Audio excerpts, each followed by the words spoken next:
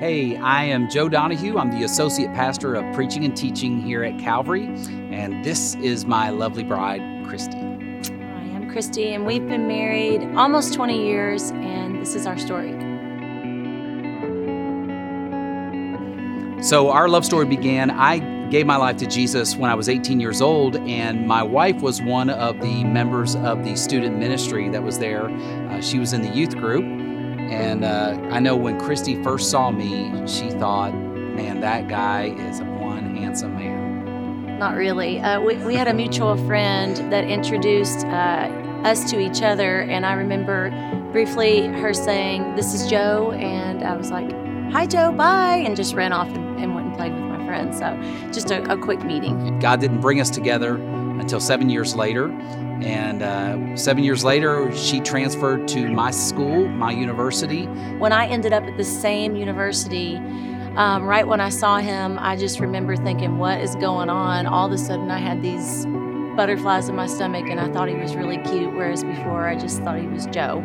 And then all of a sudden, I couldn't quit thinking about him, and we went on a date, and after that, we were together all the time. So I asked her to marry me, and she said, I said, "Are you going to follow Jesus?" And he said, "Yes." And then I said, "Okay, yes, let's get married."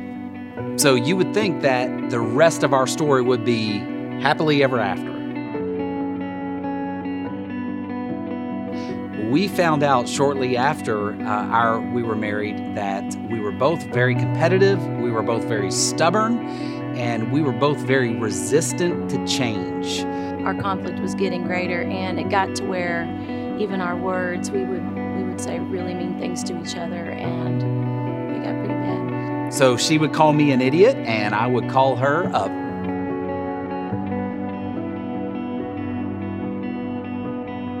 As the contest between us grew back and forth, as we bickered back and forth, as that went on, I began to wonder, God, did I marry the wrong person?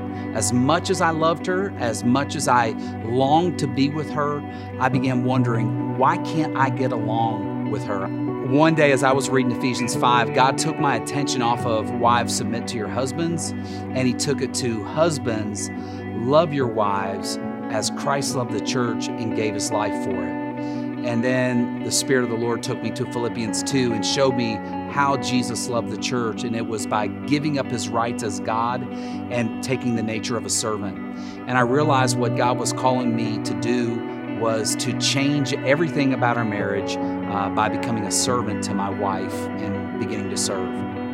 I noticed Joe doing things in our house or doing things for me, and there was nothing attached to it. He was genuinely doing things out of love for God and love for me, with not an expectation of me to return that. And not that I wouldn't want to, but I had already felt that maybe what I had to say wasn't important in those first years, because I always felt like he was trumping me. And so as I saw him, that change in his heart, him serving our family, serving me, that was a changing point for our marriage, and it really spurred me on. I wanted to serve back. I wanted to, I think the big thing is, in submitting to your husband, for me, submitting to him was letting him serve me, leading our family by serving, and that was a turning point for our marriage.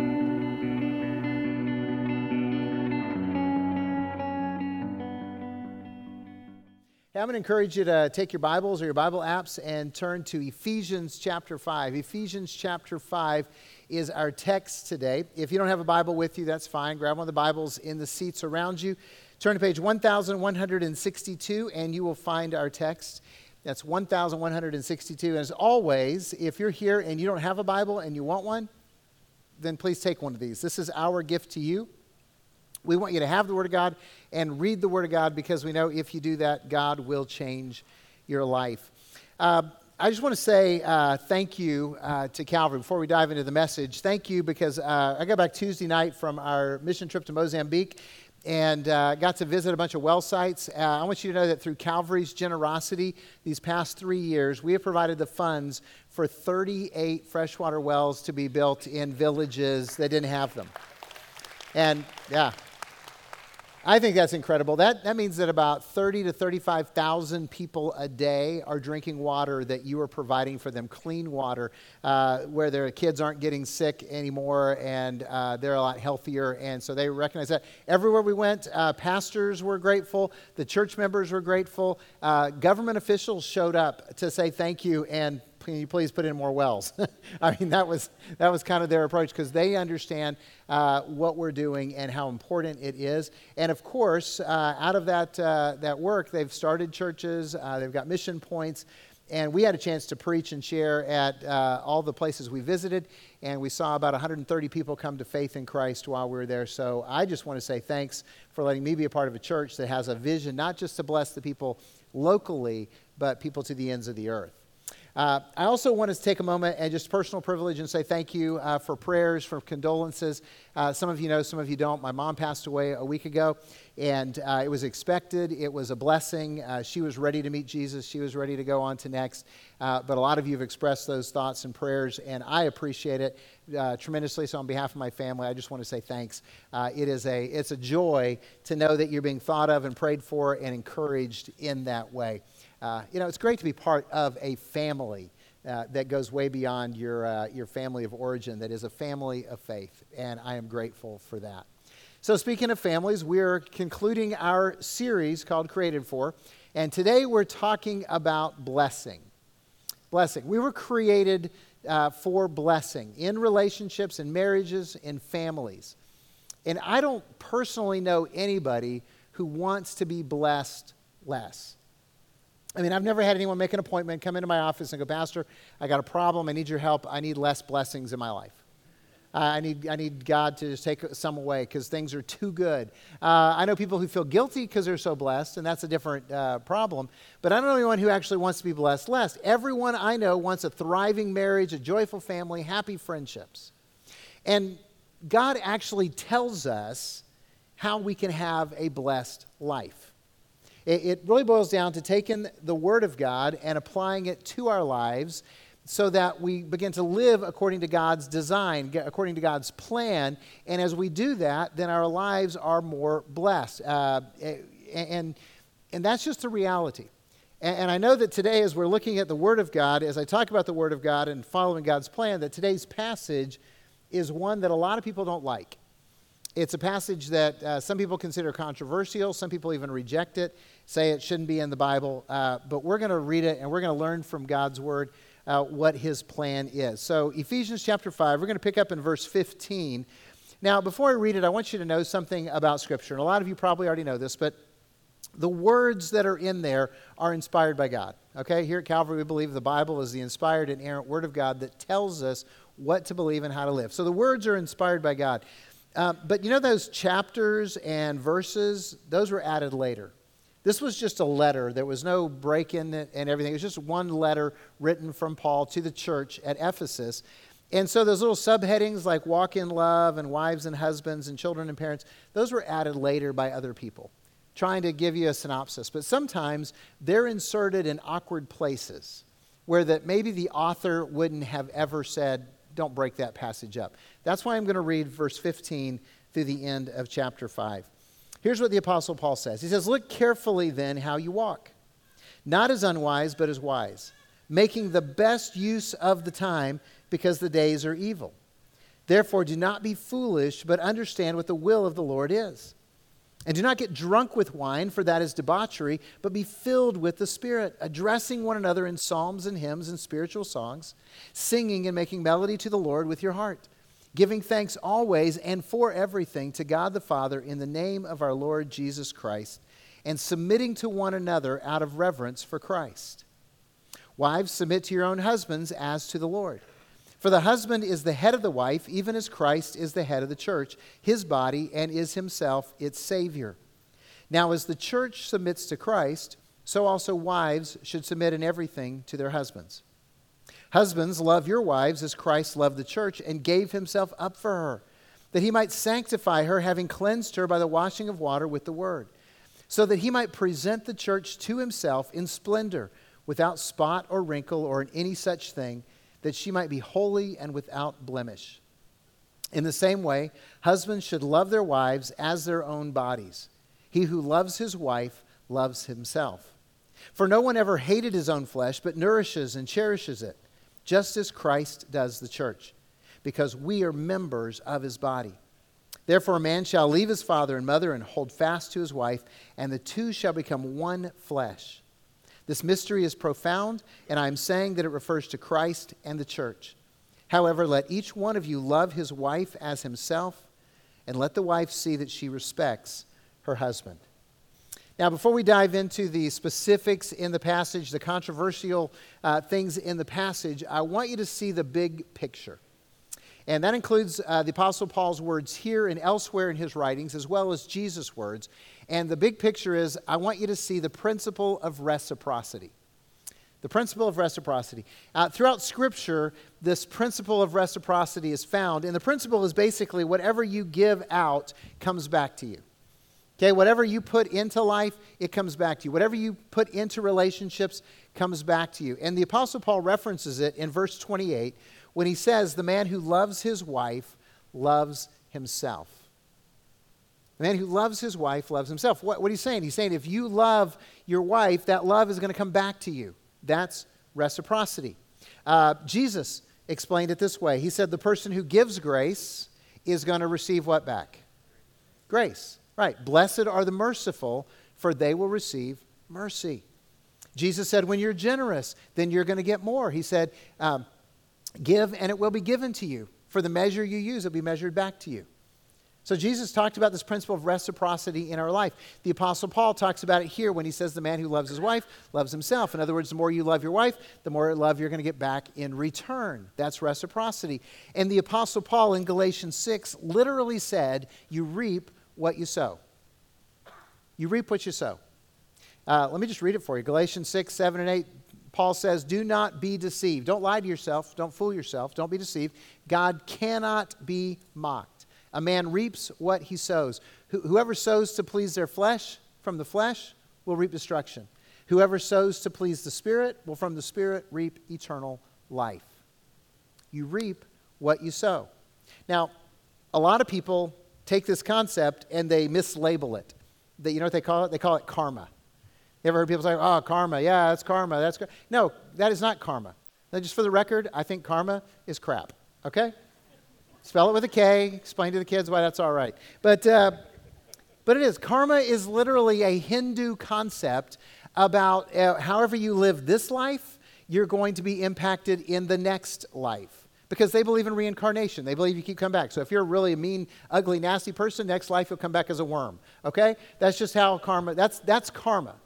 What most people reference as karma is this biblical principle of reciprocity, that you reap what you sow. And we as Christians don't believe in karma because we don't believe in reincarnation, because the Bible says it is given unto man once to die and then to face judgment. Now, if you know Jesus, judgment is not scary. If you don't know Jesus, you ought to be terrified of it. That's why we preach what we preach. Right? We want you to know the Savior of the world, Jesus Christ, because he will change your destiny. And so biblical reciprocity is what we're talking about, this principle that you reap what you sow. And when you grasp this principle, it changes our approach to pretty much everything. When I say grasp, I don't mean understand it intellectually. I mean you start living it in your life. And it changes your life and it changes your relationship. You heard Pastor Joe's testimony when he said, hey, I came to the realization that I needed to serve my wife, and I started serving my wife. And you heard Christy describe how it changed the dynamic of the relationship, and it changed the way she wanted to react. That's the principle of reciprocity at work. When you trust God enough to love your spouse and forgive your spouse and be kind to your spouse. So when you apply this to the relationship that you're in, everything improves. So you reap what you sow. That's reciprocity. So in that light of reciprocity, let's look at the uncomfortable commands that we just read about in this passage. Now, I know some people really hate this passage. Really strong feelings against it. I know some people who like this passage way too much. Okay? I think both of them don't really understand it. So what I want us to do is look at this in its totality. Uncomfortable commands begin with the command to all. The command to all. Verse 21, submitting to one another out of reverence for Christ. Submitting to one another out of reverence for Christ. Submission is central to all followers of Christ. In fact, you can't follow Jesus unless you submit to Jesus. So I want you to understand this. If you're a follower of Jesus Christ, you believe that Jesus is the one and only Son of God and Savior of the world. And you believe that Jesus died on the cross to pay for your sin, that he was raised from the dead, and you made a commitment to follow Jesus with your life. Understand that you surrendered to Jesus when you made that commitment. You said, Jesus, you are now my Lord. Right? If you confess with your mouth Jesus is Lord and believe in your heart that God raised him from the dead, you'll be saved. Well, when you confess Jesus as Lord, what you're saying is, hey, Jesus, you're in charge of my life now. You're the king, you're the boss, you're the master. And therefore, I live my life according to what Jesus wants. I submit to Jesus. Now, if you're sitting here and you think, well, I'm a Christian, but I've never really surrendered to Jesus, you're not a Christian. This journey begins when you surrender, when you submit to Jesus. That's how we get started on this journey. And so if you've been going to church your whole life, but you know I've never really surrendered to Jesus, you need to surrender to Jesus today. You can do it right now. You can come see us after the service and tell us, hey, I figured this out. I surrendered to Jesus. I'm going to live my life his way from now on. He's my Lord. But if you've surrendered to Jesus, Jesus is in charge of your life. And so I submit to Jesus. And then Paul, who was a servant of Jesus, says that I also submit to other believers. Submit to one another out of reverence for Jesus. That means I receive instruction and counsel and rebuke from other believers. That means I accept help and encouragement and correction from other believers. That means that I embrace accountability as part of the body of Christ. Can I just be really blunt? You know why we want everyone in a life group? Because that's where this really happens in relationships. Because when you're just like showing up at church and you're not in relationship with other believers, there's not a whole lot of that whole submission possible. But when you're in a group and people know you and love you, then you share life together and it changes that dynamic because there is accountability and people are offering you help and correction. And yes, as senior pastor, I submit to other believers. All the pastors of the church, we meet together and we're accountable to each other. We pray for each other and we're transparent with each other.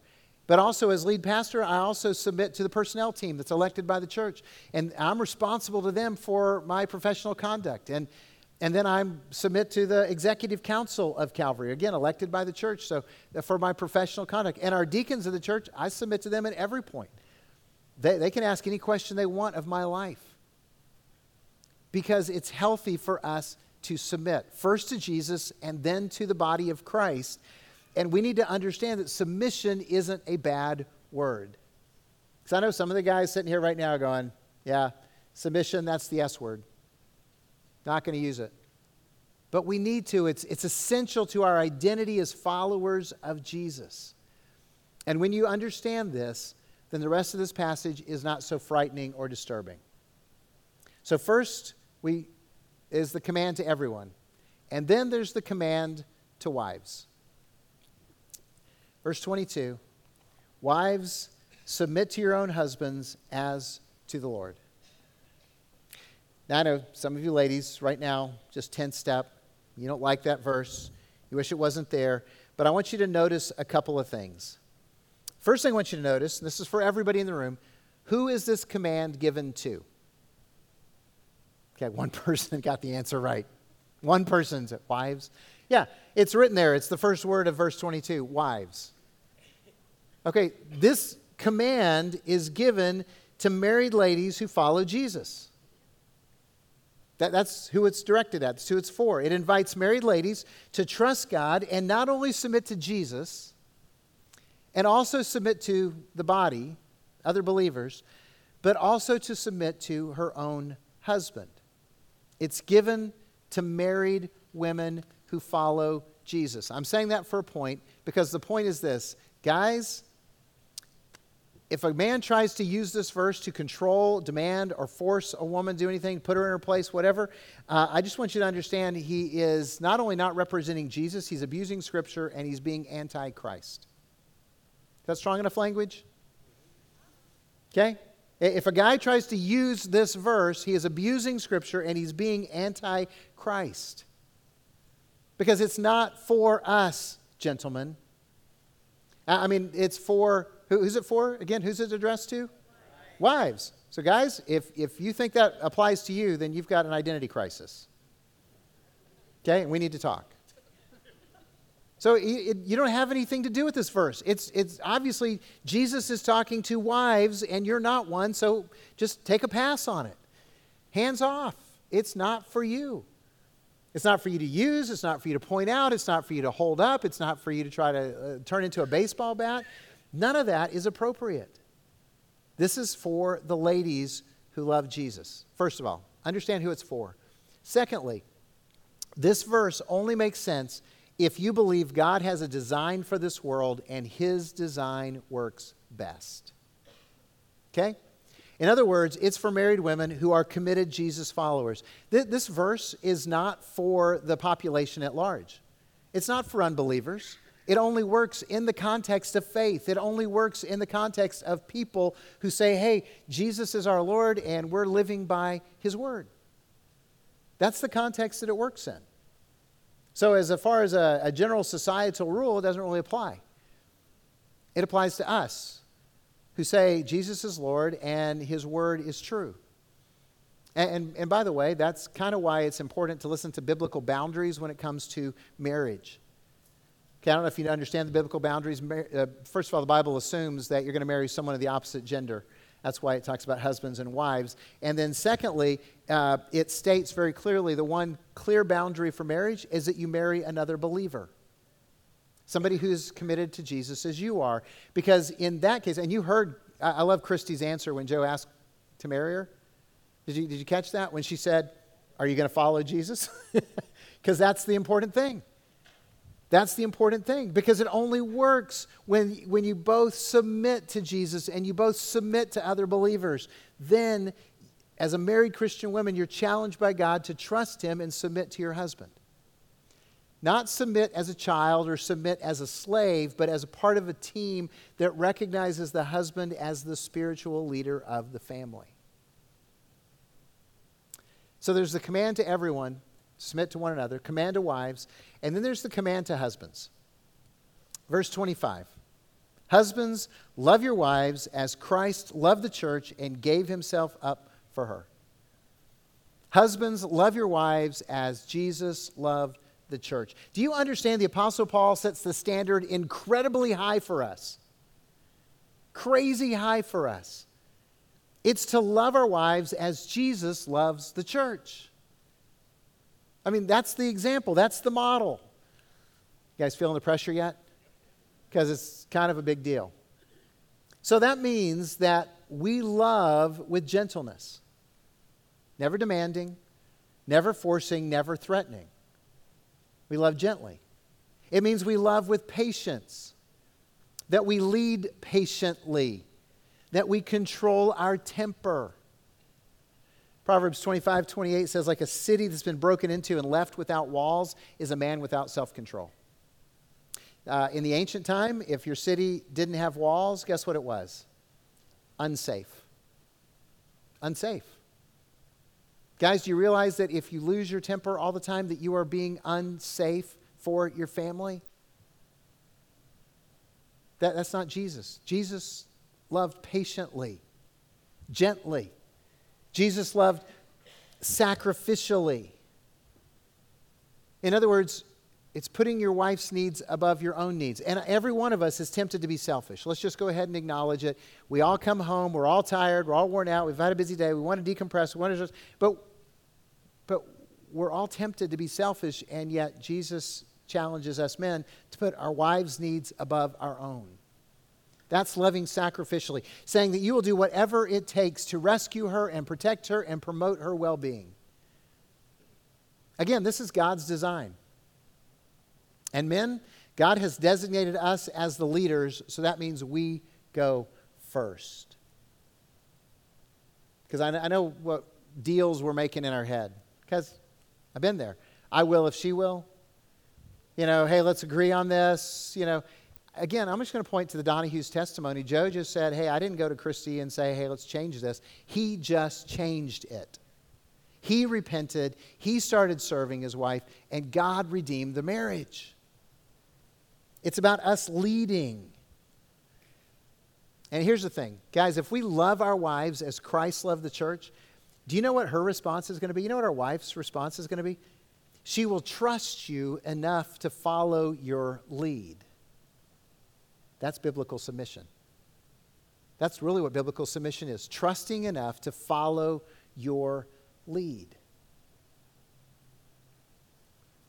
But you got to be leading the right direction. Understand, all this is not about power. It's not about control. It's not about dominance. It's not about winning. Because if you win and your spouse loses, you both lose. This is about loving each other in a way that blesses each other incredibly. Because the man who loves his wife loves himself. So let's look at the principle of blessing.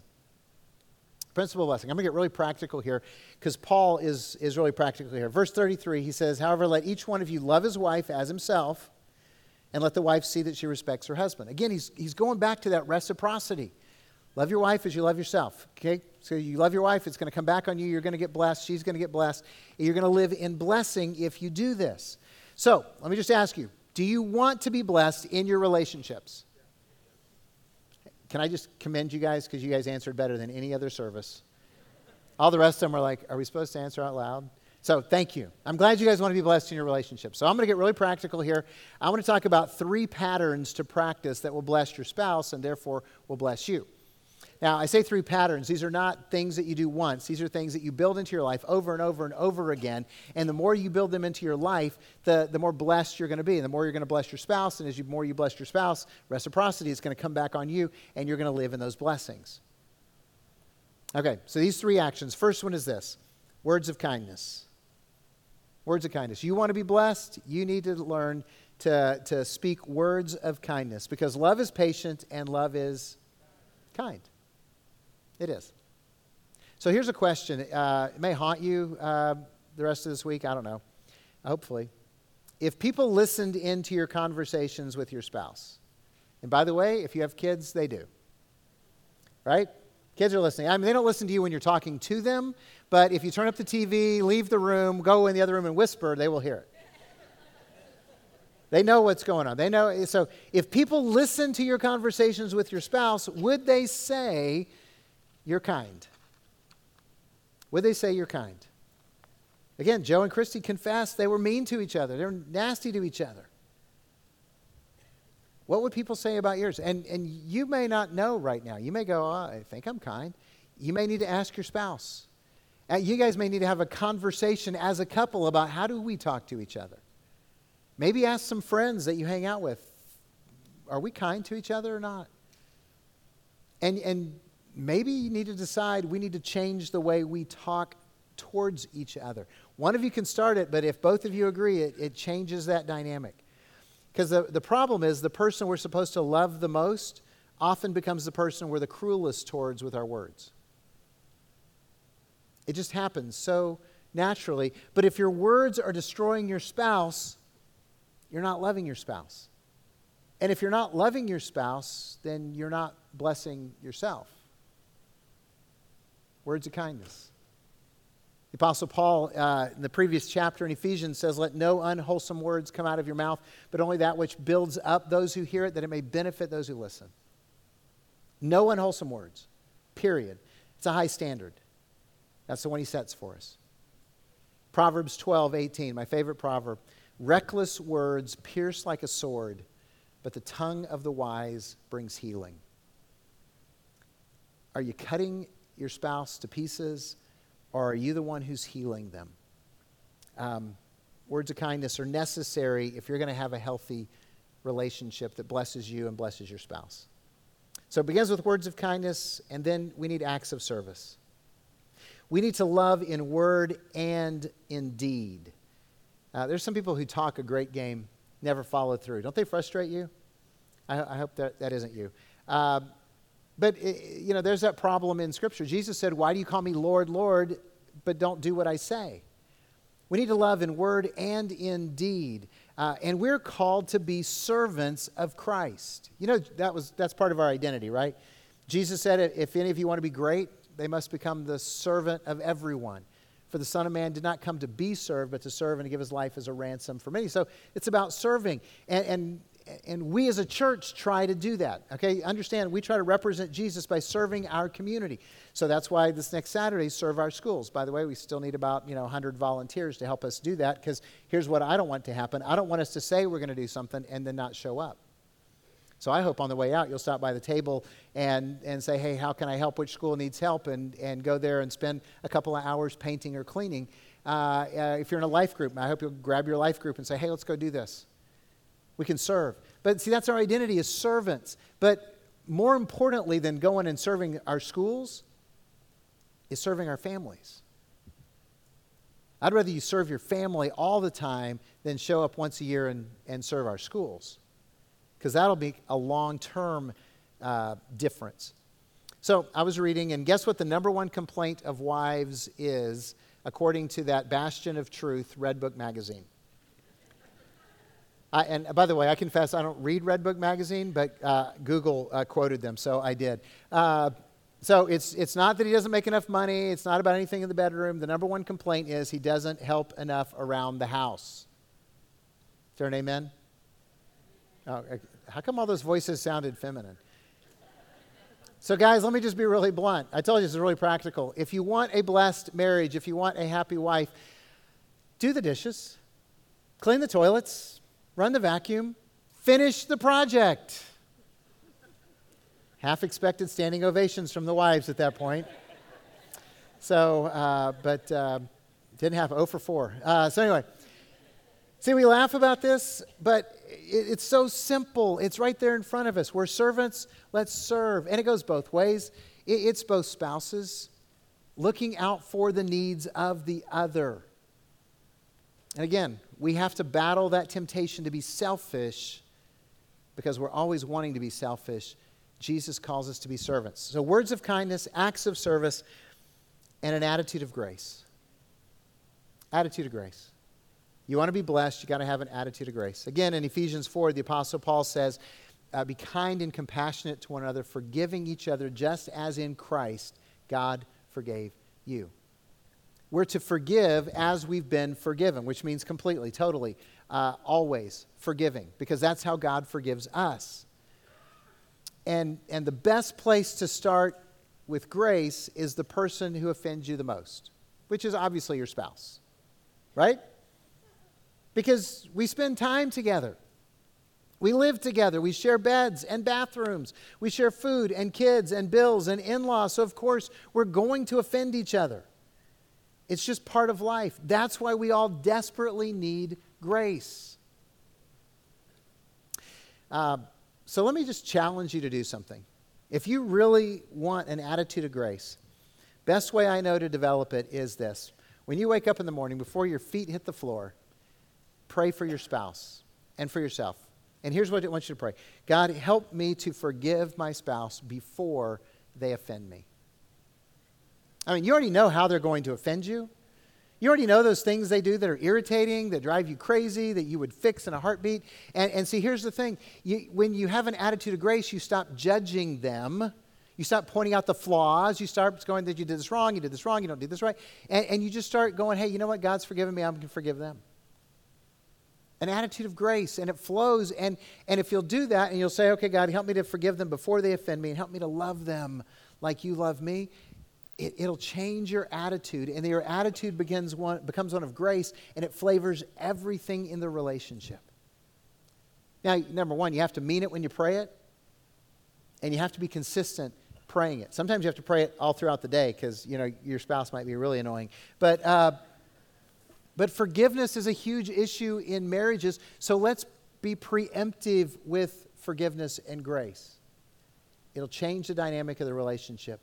And if forgiveness is getting in the way of your relationship, ask God to teach you how to forgive. He'll do that because he delights in forgiveness. So you want to be blessed. Bless your spouse. It'll come back to you. Bless your children. It'll come back to you. Bless your friends. Hey, I'm even going to challenge you to bless your enemies because that's Jesus' way. The more you bless, the more you're going to be blessed. Now, if you're thinking this sounds great, but you don't really know how to do it, again, this is practical. We got help available. So if you've got some personal issues that are getting in the way, that are sabotaging you, can I just encourage you to check out Celebrate Recovery, Mondays, 6:30 at our McCulloch campus. It's for anyone with hurts, habits, or hang-ups. That's all of us, by the way. And it'll help you develop as a healthier person. And I love it when husbands and wives both go and they both learn and they both become healthier and they bring healthier selves into the relationship. It's worth the investment. So Celebrate Recovery. Maybe your marriage is in crisis. Maybe you're sitting here today listening going, yeah, but we're beyond hope. We're beyond redemption. I don't believe that because God can redeem. But if your marriage is in trouble, we've got counseling available.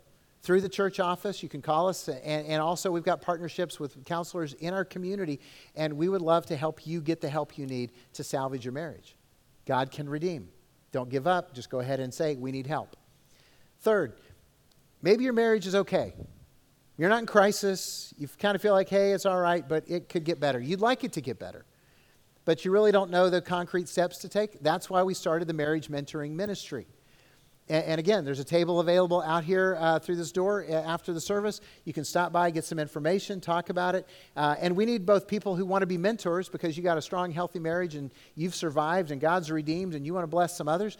And we also are inviting people who say, hey, I want someone to encourage us. I want somebody that we can learn from. I want somebody we can just ask really ridiculous questions of and not feel embarrassed. You can sign up online, calvarylhc.com. You go to the ministries part, you have to pull down the menu, and it'll say Marriage Ministries. You can sign up online, and they will connect you to a mentor couple. That's how this works. No pressure, no publicity. It's just you and another couple. You get together, you talk. So that's what we have. We have help available to you. We're already praying for you. We're already encouraging you. We're already having sermon series where we're talking about this stuff because we want you to talk about this stuff. Don't just say that you want a better marriage. Submit to Jesus and follow him and let him build it in your life. That's what he wants to do. I pray that you will let him do that. Let's pray together. Father, thank you. Thank you for loving us. Thank you for adopting us as children. Thank you for putting your Spirit in us to teach us and lead us. And right now, we need to hear your voice. We need to get some courage because you're prompting us to take some actions that are honestly unnerving, to have some conversations with our spouses, to seek some counsel from people who are a little bit further down the road. So God, help us to follow through with your leading right now. And I just pray that every person here would hear your voice, would know that you love them, and would have hope because you can redeem. In Jesus' name I pray. Amen.